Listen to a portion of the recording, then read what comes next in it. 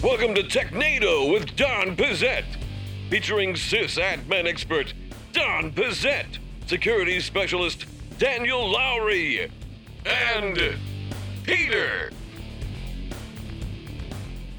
Hello and welcome to Technado with Don Pizzette. I'm your host, Peter Van Rysdam, and I am joined as always by Don Pizzette. Don, how you doing? I am doing swell. We got some great news lined up today. Some really interesting articles. I'm looking forward to our Who Got Pwned or Dope.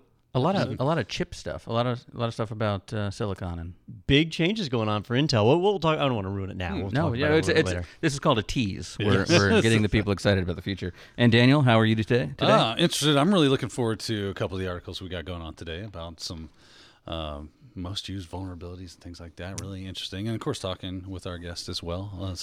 Seems to be a really interesting person. Nice segue. Thank you. And we are joined today by our special guest, John Morgan, who is the CEO of Confluera, which is a cloud cybersecurity detection and response company. Did I get all that right, John? You sure did. Thanks so much for having me. Nailed it. All right. Pretty proud of that. I think we had a fly flying around me here, too. Things are just falling apart here. But John, we appreciate you taking the time to join us. And you're out in the heart of things, right, in Silicon Valley? Yeah, that's right. Born and raised here, so seen a lot of changes and in the thick of it for sure. Although, as you may have heard, a lot of people are moving out of California. So I'm still here. You got to follow Elon over to Texas. And who else? Somebody else went to Texas. Joe Rogan went to Texas, I think. Didn't Oracle move too recently? Well, where were they? New Mexico? They've got places all over. Like they have a big. I thought they moved to headquarters in Alabama. Oh, really? Yeah, that's a tax haven. No, I mean actually, John, your boots on the ground over there. I've heard different stories. Some people say that there is this huge exodus happening from Silicon Valley, and then other people say no, that's being overstated in the media. I mean, you're a CEO. Obviously, you've got employees. Have you seen what's your impression? Are you seeing people leave? Well, I'll give you the first indicator of, is there a huge exodus occurring? And you would look at the housing prices. They're not falling. They're continuing to rise. So there is more movement going out than we've seen in the past, but we haven't seen a mass exodus like that. Well, I guess one of the questions, too, will be how many companies maintain a work from home after the pandemic versus, say, come back, because if you could make Silicon Valley money, but not pay Silicon Valley rent somewhere. That would be awesome. Yeah, that would be pretty good. Yeah. All right, so John is hiring. It's definitely a choice now. People are making it, and they're probably not making great friends when they say they're from California. But well, let's get to know a little bit more about John and his company and his history in our first segment, which is rapid fire questions. Who do you work for? What's new? Who are you? What's happening? What's wrong with you? All right, John, in this segment, what we're going to do is kind of rotate around the room here and rapidly throw questions at you. You'll see a timer on the right side of your screen, and with each question, you'll have approximately 1 minute to answer it. If you take too long, Peter will buzz you like that, and we'll move on to the next question, and we're going to start off with Peter. So this month, we're kind of focusing here on getting started in IT and kind of understanding different people's journeys into IT and how we can help people get started there. But I'm curious about your journey because you're kind of on that executive side now. And I looked back and I was like, oh, no, he actually did start, as an engineer doing, writing code and things like that. So tell us what got you into that originally and how did you start your IT career? Yeah, so for me early on, it was definitely security, to be specific. I mean, I love to learn how things work. As you noted, I started out that way. And you look at security, attackers have to exploit the technology and exploit how people work in order to do their deeds. And so in order to defend cybersecurity, you've got to learn how things work. So just a great natural fit there. And from there, it progressed into a passion to help customers and, provide, positive business outcomes. All right, let's take a minute and talk about Confluera. I'll admit I wasn't familiar with the organization before, but I know you're active in the cybersecurity space. Can you give us a bit of an overview of what your company does? Yeah, so Confluera, we're an advanced cyber attack detection and response solution. We're specifically built for cloud and modern application architectures. We're lucky enough, we've been recognized by Forbes and others, as being a top 20 cybersecurity, company to watch this year. But we've got a platform with a unique approach where we actually have reduced the amount of time that it takes to get enough context to stop an attack before major damages occur. So you can see the attack in real time. and provide preventative measures. So that's kind of a high level of what we do. It's really key, though, is to make sure that we do this. We provide the solution with, without requiring as many highly trained personnel. That's one of the big issues in the industry today. So that's a little bit about what we do. Well, John, I'm a little worried about you because, that cloud thing's just a fad and it's going to go the way of the dodo any month now, really quickly. So I'm really pulling for you. But that said, you did recently release your cloud extended detection and response solution. Well, what makes this product unique from its competitors? Yeah. So first, let's talk about a little bit about the problem we're solving. There's kind of two. One is the average time to detect and respond to an advanced attack today is still 6 to 9 months. It's despite all the technologies and all the things you've heard in security. That's far too long. The damage is done, right? So our differentiated storyboard capability really provides the most advanced and automated creation of what the attacker is doing in real time, so you can do something about it, including attacker lateral movement and other capabilities there.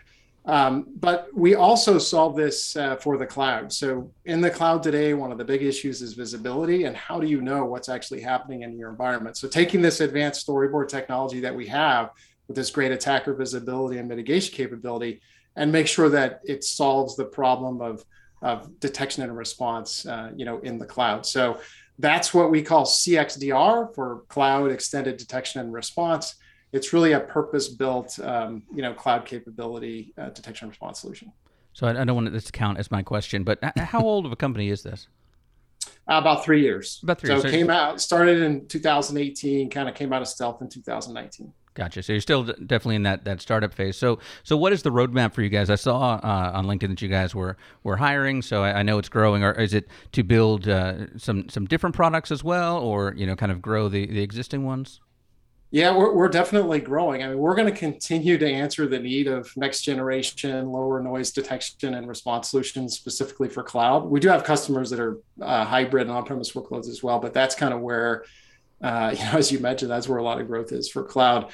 We're going to keep focusing on it. Now, we are built on an XDR platform, so we believe that CXDR and the cloud detection response is kind of the first real application of an XDR next generation platform. So we'll go from solving cloud to broadening to a general XDR platform. That makes sense. So what is the attack vector that keeps you up at night? Yeah, so due to increasing complexity and computing environments, we have a philosophy at Confluera, which is that if an attacker wants in, it's really the only thing that's stopping them is motivation at this point.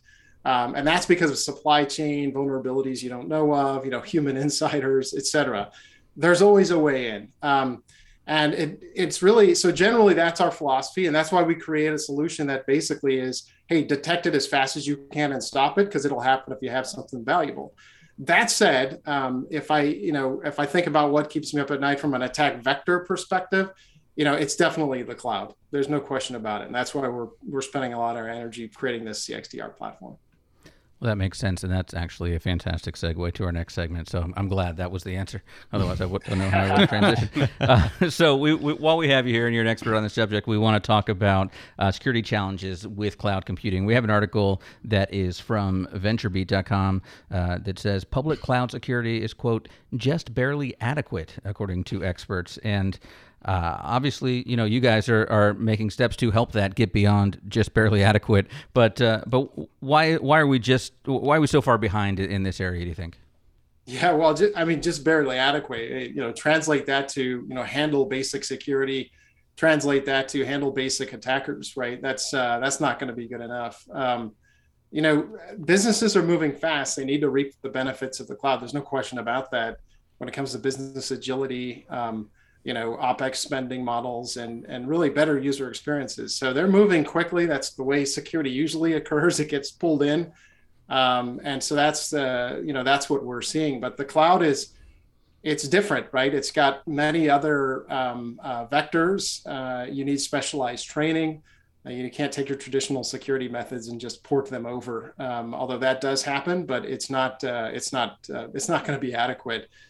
I mean, we see, if you look at all these cloud kind of news that come out, I kind of see at least 3 different areas that are key points that kind of come out in here. One is lack of visibility in the cloud. 2 is, hey, I'm in multiple clouds. How do I solve for that? And 3 is who's protecting me? Is it the cloud provider, or do I need to do it? How does that work? So these are kind of 3 themes that we see, in the cloud. Now, I know a lot of people do get confused over that shared responsibility model. They think that if they put something in the cloud, that it's being secured by the cloud provider, when in reality, there's just this like small subset of things the cloud provider is actually securing, and the rest of it's left up to us. What? So, Hold on. What? there we go. Yeah, breaking news. Daniel's got some work to do. Yeah. Man, I'm going to bounce just for a minute. Well, that's what's led to the articles we reported on, where somebody has an exposed S3 bucket or something of that nature. So when I think of like you're talking about extended detection and response, I think of EDR, which is really endpoint detection and response. So here it's I guess the endpoint is basically in the cloud, but how are you able to monitor non-server based types of resources, things like an S3 bucket, where an S3 bucket's the underlying operating system is completely hidden from us? How are you able to monitor and identify weaknesses there? Yeah, it's a good question. So if I kind of back up a little bit into kind of what we do in the cloud, it is a totally different, and what you're talking about is a different signal source, right? And the reality is that the cloud has many different types of signal sources. It's not just the workload, it's the control plane, data plane, third-party services that have to be monitored. And so the cloud is just ultimately very different, not just from the signal perspective, but actually how you detect what you detect with those signals and how you actually respond. Workloads can be ephemeral or dynamic. Thousands could come up and down. There's that multi set of layers with S3 buckets and others that has that shared ownership model. You've got more modern architectures like containers and Kubernetes environments, higher scale, multi-cloud. The list goes on and what the differences are. And we're seeing lots of solutions kind of retooling. They may have been built for traditional security, environments, and they're kind of retooling for the cloud. But fundamentally, it's a very different set of circumstances. So when you're looking at things like you said, like S3 and other things in the environment, fortunately, the cloud does provide quite a bit of API accessibility for understanding kind of who's touching what. There's also a really high central importance on identity and identity access management and understanding privileges within that environment. So all of those kinds of signals are used to get a picture of actually what your risk is and what runtime security challenges you have. Are you able to do any kind of like detection when it comes to when you have like a multi-tenant environment? Let's say that, Bob's, cat food over here doesn't do the best security, but you're sharing, tenancy with him in your cloud environment, and an attacker makes their way into Bob's stuff and they want to try to jump into different areas. Is your solution able to detect and or prevent any of that? So we're not necessarily detecting if it went into somebody else's, third party, company, Bob's company in that case, and your Sally's company, and whether somebody went from one to the other. But we are showing lateral movement and we call vertical movement, meaning if there's an attacker in the environment, and they're even doing lateral movement between containers, or even going from things like containers to hosts, which might call an escape. We're tracking these kinds of things. So we're looking at actors in the environment, whether they came from Bob's area or vice versa. We're looking at the attacker and how they're traversing. That's one of the properties of the storyboard technology we have, which is showing not just lateral movement, but also this vertical movement, and even things like low and slow attacks. As you know, attackers often, they hide behind time. They just use time as their friend and try to create so much noise that their signal's obfuscated. And so those are the things that we're actually tracking in the lateral movement side of things. Now, over the last year, we've had a couple of high visibility outages, right? Microsoft Azure had outages, AWS had outages. And so I'm hearing people more and more start talking about multi-cloud, that, hey, if I'm going to deploy in the cloud, I don't want to be beholden to one cloud provider. Let's spread the service across more than one. But one of the big warnings that I hear alongside of that is that it's a lot harder to manage security when you're implementing two different environments. You deal with people that are building up these cloud infrastructures on a regular basis. Are you seeing people go multi-cloud, and what are the security concerns around that? Yeah, we're absolutely seeing companies go multi-cloud. And while it's traditionally thought that the smaller the company, the less they do it. And while there's a tendency that for it to be true, we're still seeing companies, even mid-market size companies, smaller organizations that are utilizing clouds for different reasons. They may have applications that just have a better cost structure or better capabilities in one cloud versus the other.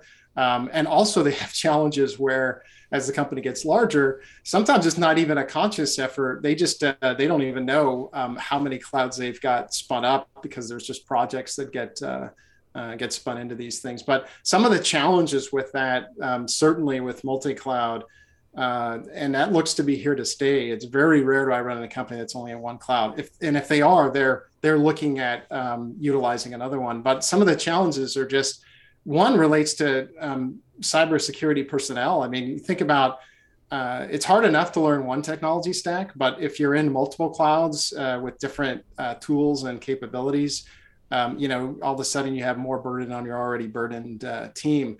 Misconfiguration, obviously, that's one of the biggest issues when it comes to security in general. And then just operating tools and getting a bird's eye view of what's happening across your different environments becomes very, very difficult. So those are some of the challenges that we see. But again, the trend is here, and I don't see it going away. Very cool. Well, we appreciate your insight on all that. It's definitely someone, right there in the front line. So you mentioned the CXDR launch recently. Is that something that's fully out, or is that in beta? People can go get that now?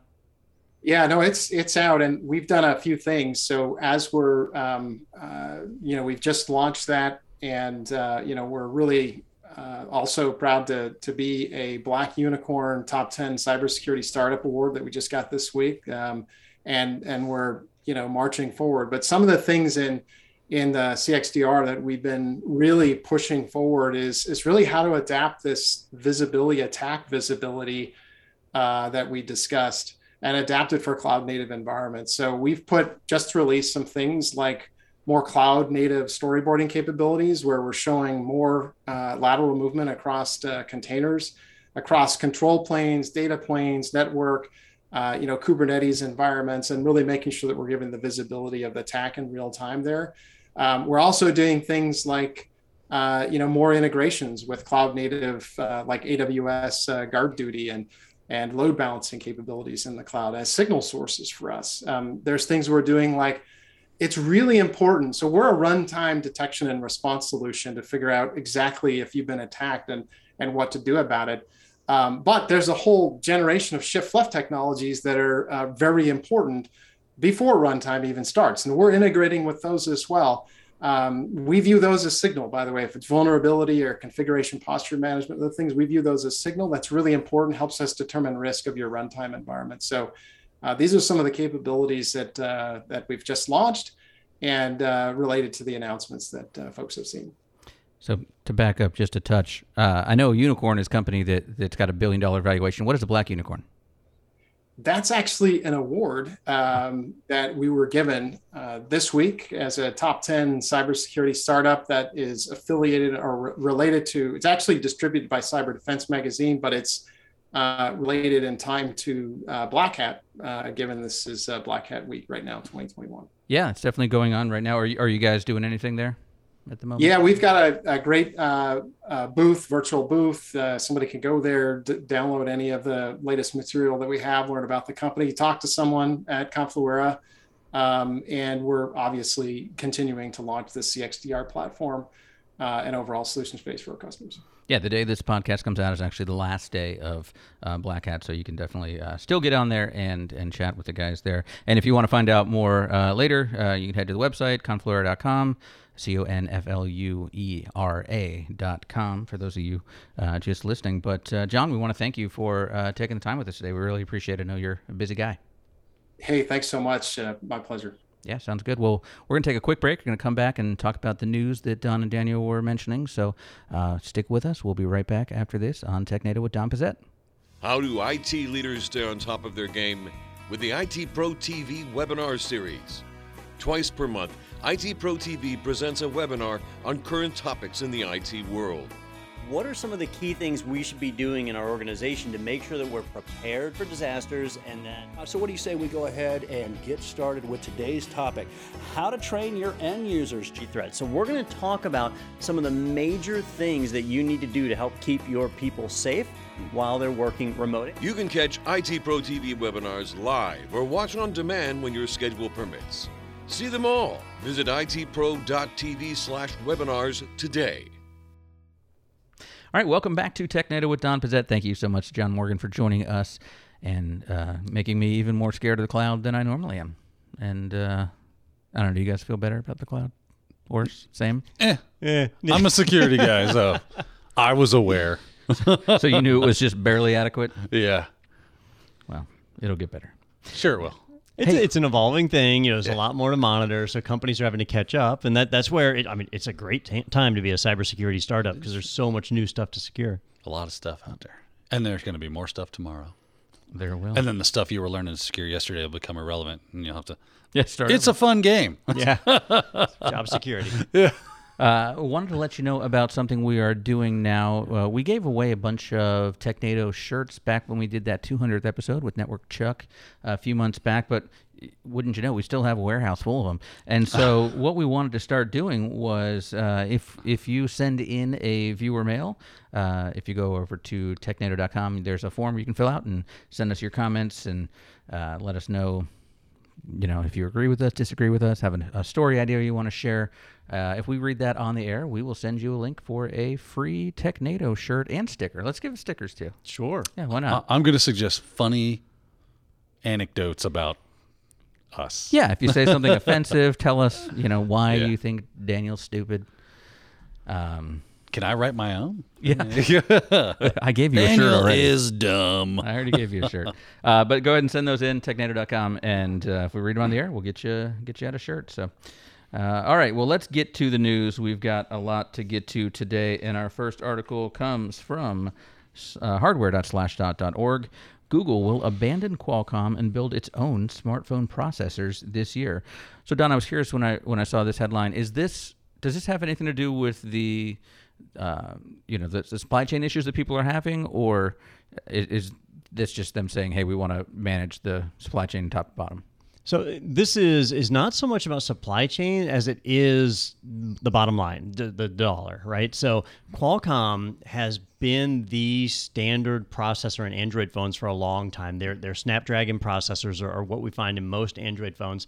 There's exceptions, right? Like with Samsung, where they use the Exynos processor overseas. But even Samsung here in the US, they use Snapdragons. They use the Qualcomm processors. Well, Google has announced that they are developing their own internal system on a chip. And they're not starting from scratch because they already had one with their Tensor units that were originally designed for machine learning and AI projects that they were dealing with. Well, now they're going to, they haven't actually said if it's that same chip that's being evolved to work into mobile or if it's an all-new chip with the same name. Like, remember, the Microsoft Surface we have today is not the same thing as the Microsoft Surface. The table. Right, yeah, there's a big difference. I think it was kind of cool. That was cool. We had one of those at my old company. Did you really? Until somebody sat on it. I kid you not. Nice. Yeah, Gorilla Glass doesn't protect from that? No, not this guy. So what it does, though, is it shows that we are ushering in a new era of technology, and I thought it was worth talking about here. In the past, people like me that bought software, like I bought software 30 years ago, and I still have it on my shelf. You can actually see it in my office. Like, I've got my copy of Microsoft Bob, and I knew that I could whip up a virtual machine and throw that software in there and still run that software today, right? Mm-hmm. I can run it as long as I want. But now that processor architectures are changing, now that old software doesn't run anymore. And so this is kind of like a new era of computing. And as companies start to create their own processors, it creates some challenges for developers. Now, it's being overcome because even in the case of Google, they are using the ARM feature set. So if you're used to developing in an ARM environment, that'll run on top of their Tensor processors, just like it will under Apple's M1s, right? The hardware is very different, but the language you speak to it is the standard ARM language that people are used to. So I think that, ARM isn't going away anytime soon. If NVIDIA can pull off their acquisition of it, that's all hung up at the courts right now. But it's not going away anytime soon. But Intel and AMD, boy, they're in some real hot water here because they've been fighting each other for so long, and they're both in danger of becoming irrelevant now. Yeah, because Apple was the other one that went away recently. Yep, Apple's already done it, and now Google is working on it. And mobile devices, like I was just telling somebody about this. Yeah. Last Black Friday, during the big after Thanksgiving sale, it was the first time in history that over half of online sales were placed via mobile devices instead of computers. Really? So the average person at home is more likely to be using a mobile device on an ARM processor. So my wife uses her phone to do everything. She is loath to pick up a laptop and do something. She's like, oh, it's just so much easier on my phone. I'm like, I would rather try to solve 6 Rubik's Cubes blindfolded in a tank full of sharks than use my phone to do stuff. Yeah, well, I guess it's what you're used to. I mean, you spend all day at a screen this size, going down to one smaller would feel foreign. Yeah. If that's what she's on all day. Yeah, then. man. Yeah, but I mean, when's the last time you had to clean malware off your wife's phone? Never. Or when's the last time a update failed? Not that it doesn't exist, right? That it doesn't happen. Far less frequent. And the more that it becomes prevalent that people are using it, the more prevalent those things will become. So, I mean, we'll start seeing that. But, yeah, my phone is more of I don't have a laptop in front of me and I need to get on the internet for X, Y, or Z. Yeah. Then I run to my phone. Typically, I use my phone as a phone. I think for the average citizen out there, I don't know. I just watched Starship Troopers. That's why I'm saying citizen now. Would you like to know more? So for the average citizen who put in 2 years of service so they could become a citizen. Service ensure citizenship, Don. For them, mobile is a better experience. And so now when we see things like Google's own processors and Apple's own processors, that we're going to see things drift away from what we're used to. It's a brave new world. Exciting. What will that mean for me, the dinosaur? Until the bugs attack. Yeah. Okay, boomer, getting your laptop. Frankly, Don, I find the idea of a bug that thinks offensive. You captured that really well. Yeah, I've seen that movie once or twice. Yeah. All right, our next article stays in the processor world, but is from tomshardware.com. Itanium waves goodbye as Intel delivers last shipments of now forgotten processor family. IA64 is no more. Tear. Long live x86. And I got to say, they say now forgotten. I never knew it. So I just you can't forget what you don't know. I just met it and it's already gone. Yeah. That's well, a Poor shame. thing. 64-bit processors are pretty standard today. Even inexpensive devices like the Raspberry Pi ship with a 64-bit processor. But it wasn't always like that. And in the late, well, I would say it's actually the early 1990s was when Sun Microsystems started doing 64-bit SPARC processors, which were really expensive. Intel saw it as the writing on the wall, knew that we needed to move to 64-bit, and they created their Itanium brand of processors. They were the first Intel 64-bit processors. So up until then, everything was x86 or 32-bit processors, and here was their 64-bit IA. They call it 64-IA. Well, it flopped. Big time. So it was expensive. The performance wasn't great. The software support was frustrating. It just didn't make it. So you saw it in some big data centers, but that was about it. It never made it to consumer devices at all. So I'm not surprised Peter hasn't heard of it because none of his devices, it wasn't even an option. But if you were purchasing servers in the early 2000s, Itanium was out there quite a bit. Well, it flopped, and AMD's solution actually won out. They actually did good software support on it, and they showed performance improvements. They were able to address all the memory they were supposed to address, and that's why the 64-bit standard we use for Windows and operating systems like Linux is called AMD 64 when you install it, not x86. And so sometimes you'll see like x86_64, but it's actually the AMD 64 feature set that's being used there. Well, the Intel Itanium didn't actually completely go away until this week. So this is it. The last Itanium processor has been manufactured, and that ship has sailed. And snatch them up while you can, right? Just highlights like Intel has had a bad run of it for the last decade. They really have. Yeah. Every time we do an Intel or like a processor story, Intel's in there just struggling hard. They trying to get 5 nanometers. They can only get 7. They're drinking themselves to death. And even their 7 nanometer stuff is not at the yield rate it's supposed to be at. And TSMC is already saying, well, we're working on our 2 nanometer. Yeah. Good How luck. you doing over there, Intel? So, the chip leader, and their new CEO even said it, like, Intel has got to be better at creating processors than some, I forget what they call it, like a lifestyle company. They're talking about Apple. Like, Apple shouldn't be able to come out of the blue and make a better processor than us, but they did. Yeah. Oops. Well, you better get it on lockdown over there at the Intel factory. What can I say? All right. So, sell that Intel stock. That's the takeaway here. And now let's head over to CNBC.com for our next article. Amazon hit with $887 million fine by European privacy watchdog. And that translates to 746 million euro. Yes. Wow. That's a lot. Wow. What now? Is this a GDPR violation? It is a GDPR violation, and that's why I brought this one in, because several years ago, I'm pretty sure it was you and I, Peter. I don't Back think when you violated GDPR. Oh, yeah, every day. So, He just read a list of names out on the show. It's weird. let's find patterns in Social Security numbers. So we talked about it back then when GDPR was going live, and companies were really worried. Like, what if I'm not fully compliant on day one? And one of the things that I said was, you should try. But if you're not, the penalties are written into GDPR, but it hasn't actually gone before the courts yet. Nobody's been walloped with a big fine, and that GDPR is really targeted to the massive companies that abuse personal data, which is really Google, Facebook, Microsoft, a couple of people like that. Really focused on Google and Facebook. That's really who GDPR was hitting. Well, fast forward to today. It's been 3 years since GDPR has been active. We've all been kind of working around it. And finally, we see the first big hit, and I'm kind of caught by surprise. I didn't expect it to be Amazon, but it was. So Amazon. Who was your call, Don? Facebook. Facebook was your. That seemed like the no-brainer. Just the easy win. And I still think we'll see more out of Facebook. No, give them time. Give them time. But with Amazon, this is almost $1 billion. Like very close. A huge fine. And remember, under GDPR, they can charge you up to 4%. 20 million or 4% of your annual global revenue. Revenue, right. Whichever is greater. Do the Amazon C levels just stand around and go, well, I got 300 million. Yeah, what do you got in your pocket? You're light. You're only carrying $10 million. Jeff Bezos had to cancel one of his next trips to space. Oh goodness. Yeah. So is that guy ever going to catch a break? I know it's got to be hard.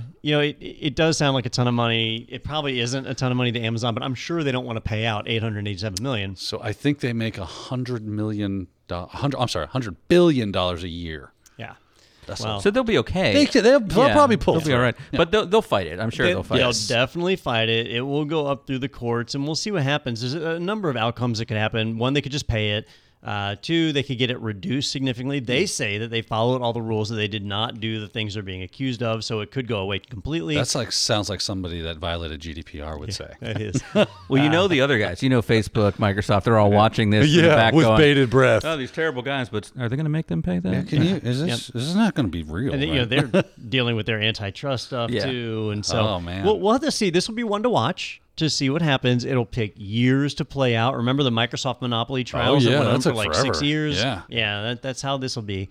But it'll be interesting because now we actually get to see what it's like when GDPR is applied. There will be some precedents set, I would imagine, at this point. Because that's their whole thing, right? Like, this hasn't really happened before in this way, and now we're going to get into the court and start digging into the thing on how something about how ads are generated for end users. Really interesting, and how that's interpreted by those courts. I got a feeling things ain't going to go their way. I don't know. That's just my gut instinct. There is one scenario. It's extremely unlikely, but it's possible that Amazon could just look at Europe and say, well, if you're just going to randomly charge us $880 million from every now and then it's not worth it for us to do business there. They could flip up the double birds and walk right out of Europe and just say, that's it. We're not selling in Europe anymore. They cue the Beastie Boys or something, right? they could do that. Meanwhile, AWS is a separate company in that regard. Still under the umbrella. I don't know how the suit certainly applied to the retail portion of Amazon, not necessarily the AWS side, but it's all under one holding company. So I don't know which one it applied to. Maybe they just up the price of Prime like €10 a year each and be like, hey, it's coming out of your pocket. But it's hard to plead, I need help when you did just go to space. I think it would be a cool move though if Bezos just like takes off in his rocket Yeah. and like lands, the rocket over there in Great Britain. It's like, I brought your cash. Yeah. Yeah, I'm here to pay my bill. Here it is. In pennies. That would be a big baller move. I hope he does. And then a giant orb of copper comes from space. Destroys half of Europe. I've got this asteroid that's full of diamonds. Yes. There's your money. If anybody's going to do it, Jeff Bezos. He is like as close to a James Bond villain really as we is. have ever had. He really is. Is he more Bond villain or like Iron Man kind of like billionaire who, has a... Nah, he's not Space Iron complex. Man. That's Yeah. more like Elon Musk. He's If just something. Elon Musk. Yeah. Yeah. You're right. Yeah, no superpowers. He's just No. bald. Yeah, Elon sent a roadster into space. That's more Yeah. like an Iron Man move. All right, let's head over now to ArsTechnica.com. With help from Google, impersonated Brave.com website pushes malware with a valid TLS certificate. Faux Brave.com could fool even security savvy people. And it says with help from Google. Yes. Google did not willfully help. Like, hey, let's make this cool They malware. did. They did. It was Oh, they weird. did. No, Okay. I'm kidding. In a way, they kind of facilitated this happening. And it's interesting. So it is worth pointing out right from the beginning that none of this is Brave's fault. Nope. Brave actually didn't Do get involved anything in this wrong. at all. None of their servers were affected or anything. So they're just the target of this Yeah. attack. If they did anything wrong, it was become popular. Yeah. So- It's a punny code. I see I was like, I got something on my screen. No, it's the little dot over the E. I thought it was pronounced puny code. I don't know. Is it puny code? Okay. Well, Probably anyhow. puny. I thought it was puny. Yeah. Let's go puny. Let me explain what's happening here, and then we'll make People fun are of the going, pronunciation what's in a moment. going on? So, for many, many years, the domain names that we use on DNS servers only supported ANSI characters, and so it was very English focused. If you spoke another language or had a different written alphabet in your country, Too bad. too bad. You can't go to my internet. That's exactly how it was for decades. In and our then- defense, we did make it, and it just Yeah. seemed the good Seemed a default good at idea the at the time. time, Yeah. yeah. Make your own internet. Yeah. But China. even for our neighbors, like in Mexico, in Spanish, you have characters like the Enya, the double L, which I've forgotten its name, the Aja or whatever, however you don't say that. My apologies to everyone who speaks Spanish. Our apologies to everyone, honestly. So, we just didn't have those letters, and so you couldn't get them in domain names. Well, over time, they changed the standards and introduced the ability to support international characters, which opened up the ability to do what I thought was called puny code, because I thought it was a play off of Unicode. But puny, P-U-N-Y, as in tiny. Punycode allowed people to do special characters like accents. And, in the French language, you have many different accents. In languages like Vietnam, you have all sorts of, or Vietnamese, you have all sorts of crazy tags and things that add on to letters. So it creates the ability for people to have those domain names, which totally makes sense.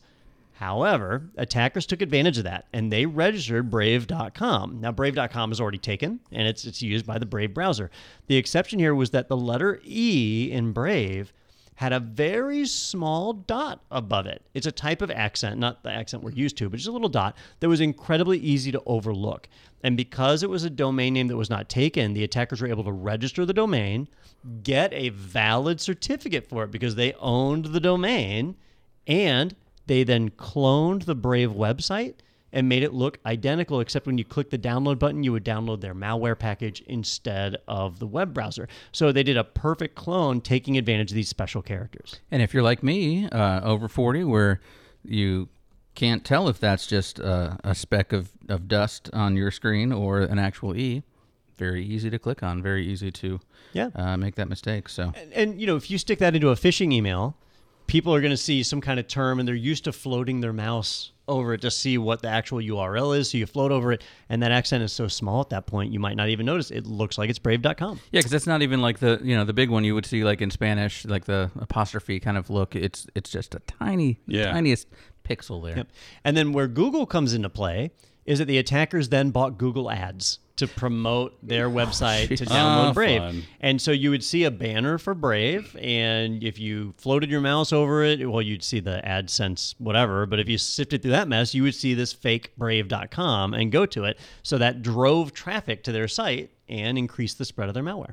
And if you're coming from that, from an ad, you might not even know the Brave browser. You might not even know that that's not how it's actually spelled, or that's their logo. Ooh, must be Brave. Yeah, Brave. Yeah, I've been saying it wrong all these Sounds years. fancier now. Man, this is the browser I want. So speaking of things I've been saying wrong, so Punycode is the term for those types of The symbols and character things? set. Okay. The character set that lets you type those. Yep. I mean, I wouldn't even know. So it's probably like Shift Command X Yeah. E or something to type that. So, ANSI, ANSI, is, I don't know, American National Standards Institute or something like that. But anyhow, they had created a character set back in the 1980s, and it is really just like Latin characters and what we use in English. Unicode extended that and added tons and tons of support. So like UTF-8 is what we see on most Linux distros and other places, databases. So you get the full character set that supports everyone in the world. And then Punycode was designed to kind of make it a little more accessible and easier to use and reduce that set. So What did you guess ANSI stood for? isn't it the American Standards? I looked it up, so I'm testing I you. said something wrong, right? I said American National Standards Institute, but American and National doesn't make sense. So what does it actually stand It for? is the American National Standards Institute Oh. yeah, that's right. I had it. Yeah, of America. Normally of we need America. need Wes here to get acronyms right. Yeah, no. It's standard. I'm still shocked at how he's just whipping those things off.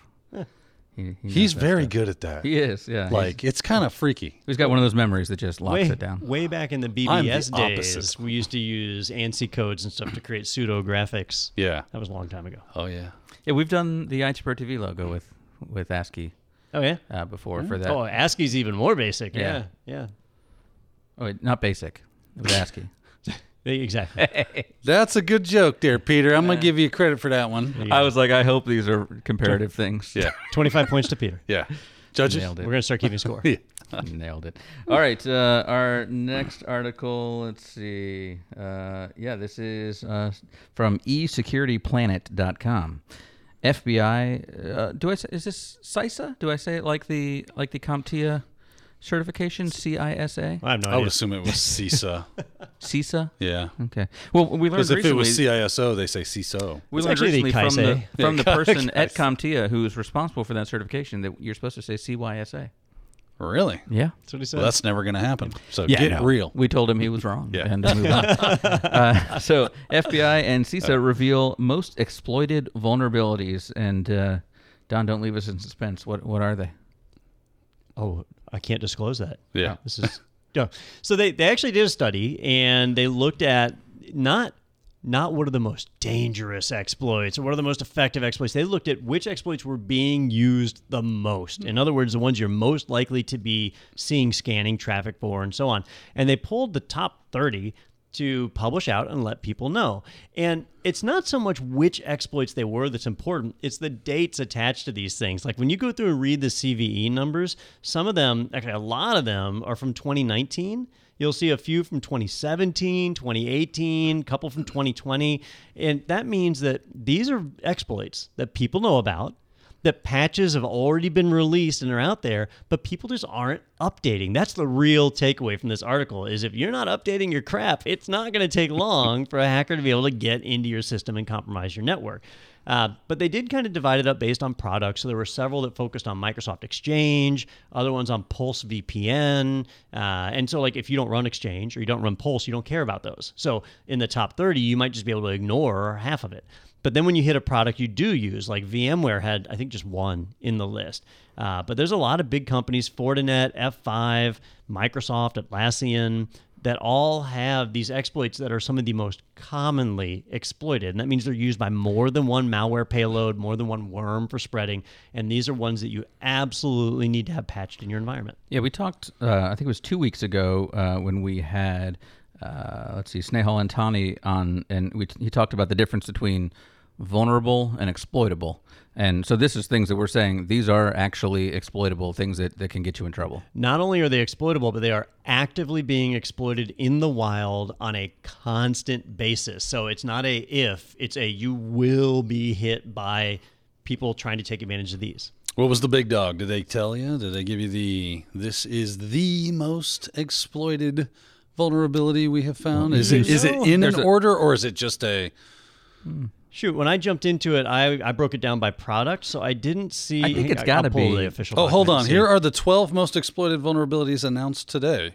Yeah, when you look at Right. this list, There they're is a not in list. order of date because the dates go back and Right. forth. These so are. It This looks must like be that's in order Citrix of. one. All right. So there is a number one. It is a out of bounds right. Let's see what product this one affects. So they're using a CWE number, which are annoying numbers. Oh goodness. Not CVE. And yeah, I don't know why they're doing that. Weakness ID, I guess. And this is it's because it's a programming language vulnerability. It's a problem in C++ and C. So yeah, not tied. to So a it's particular some product. yeah. Yeah. Gotcha. So now you got to go and figure out, all right, which product actually uses this. I'm looking at the article. They have this most exploited vulnerabilities. Here are the 12 most exploited vulnerabilities announced today, and they are associated with CVEs and the type as well as the vendor. And the number one that they have there is from Citrix, which is CVE 2019-19781, which is an arbitrary code execution. Correct me if I'm wrong, that bad. Yeah, and Citrix, when I think Citrix, I always think of their remote desktop solutions, but they make a number of load balancers that are out there that are, like SSL or encrypted load balancers.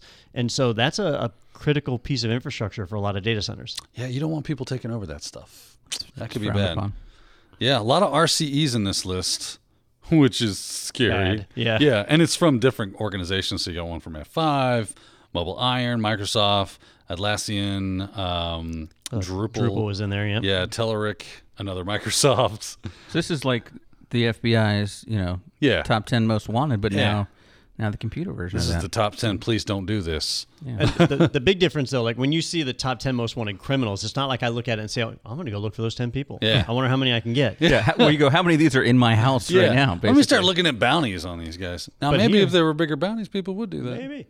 We feel like Dog the Bounty Hunter. Yeah, right? exactly. But looking at this, here's a list of 30 CVEs that are already patched. And so I can look at that and say, all right, I'm going to make sure these are patched on my network. I'm going to make sure that I've got some kind of scanner that's scanning my network to make sure I'm not vulnerable to this. Now, Don, I know from the very fact that even though that seems easy, nobody really does it. So that must mean it's not as easy as it sounds because I'm not doing it, right? What?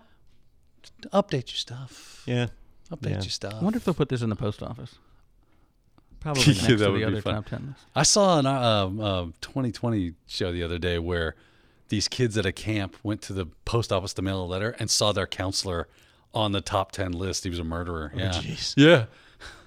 Well, if you're going to post these things in the post office, I think you need some kind of visualization, like a mascot for each one. In fact, I already know who we can get. They need to get whoever it is that makes Olympic mascots because they all look like nightmares. Yeah, and so frightening. we can just make that, and that's what'll go on the wall. I haven't even seen the Tokyo one this year. I just haven't been watching much Olympics, but it's up there with the I think it's scariness. hard to watch the Olympics because of it being in Japan. Like the time is so different. And You the don't big wanna watch things, I anything. get notifications on my phone from ESPN and stuff. It's Yeah. like, the U.S. women's soccer team didn't advance to the Gold Cup. And then that's the game that's on at night. I'm like, well, I'm not watching this. I Yeah. know they lose, so it's disappointing. Because we got to watch it as replays, right? Yeah, exactly. The mascot this year is Mirai Toa, Sure. which looks possibly like a cat, maybe rabbit, anime person with big blue eyes.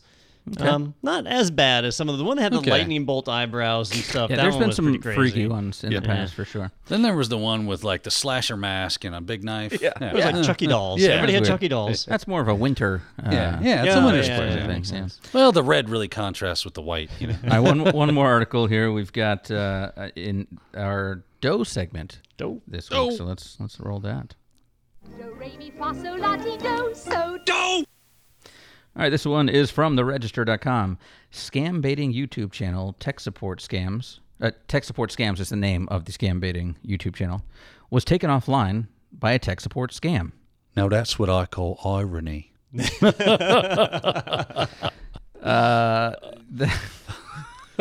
Man, oh man.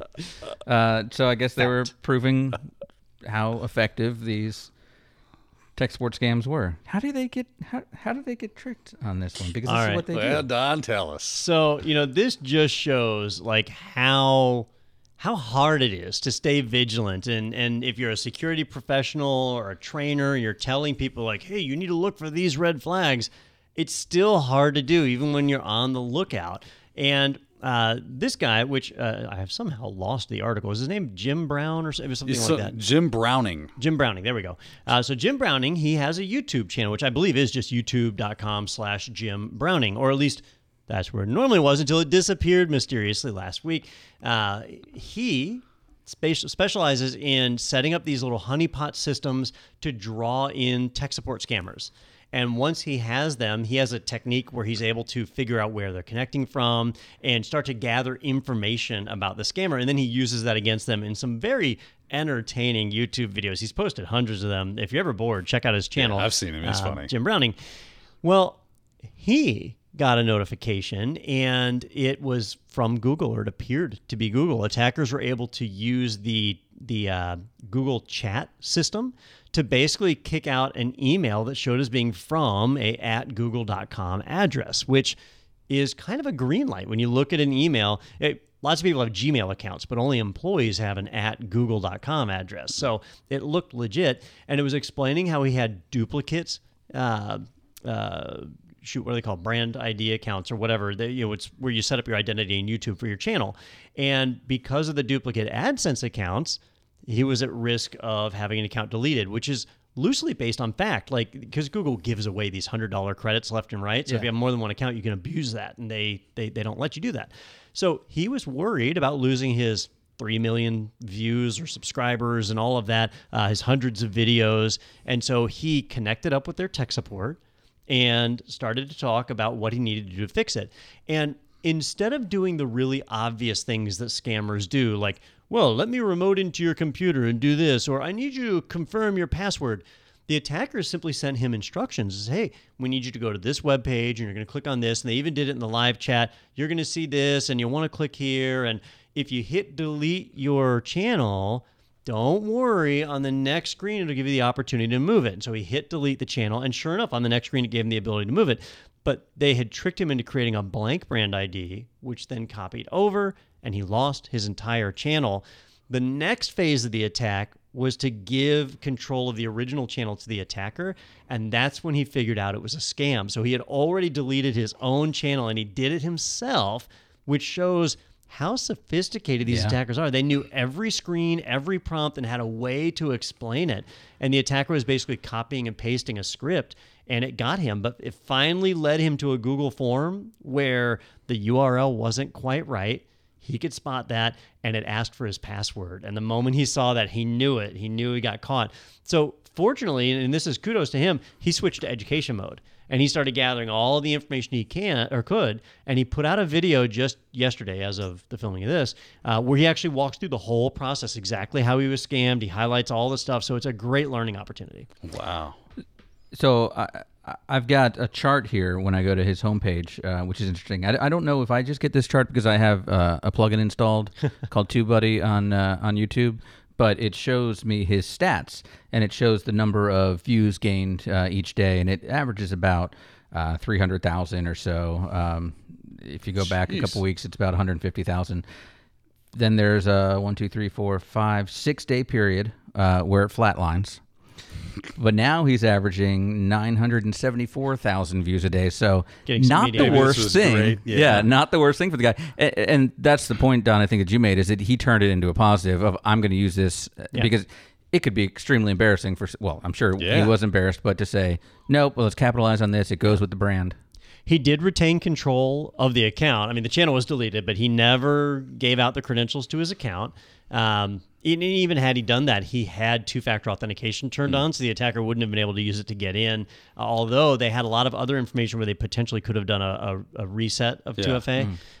But he was able to contact Google tech support, and it took, I thought he said 4 days to get the channel restored, which honestly, that's the fastest I've ever heard Google respond to anything. Well, so, when you have over 3 million subscribers, I guess you get a phone number. Yeah. Well, it's interesting to me that his first thought wasn't, okay, I've received something that looks like it's legitimately from Google saying that I'm in danger, blah, blah, blah. Let me call them.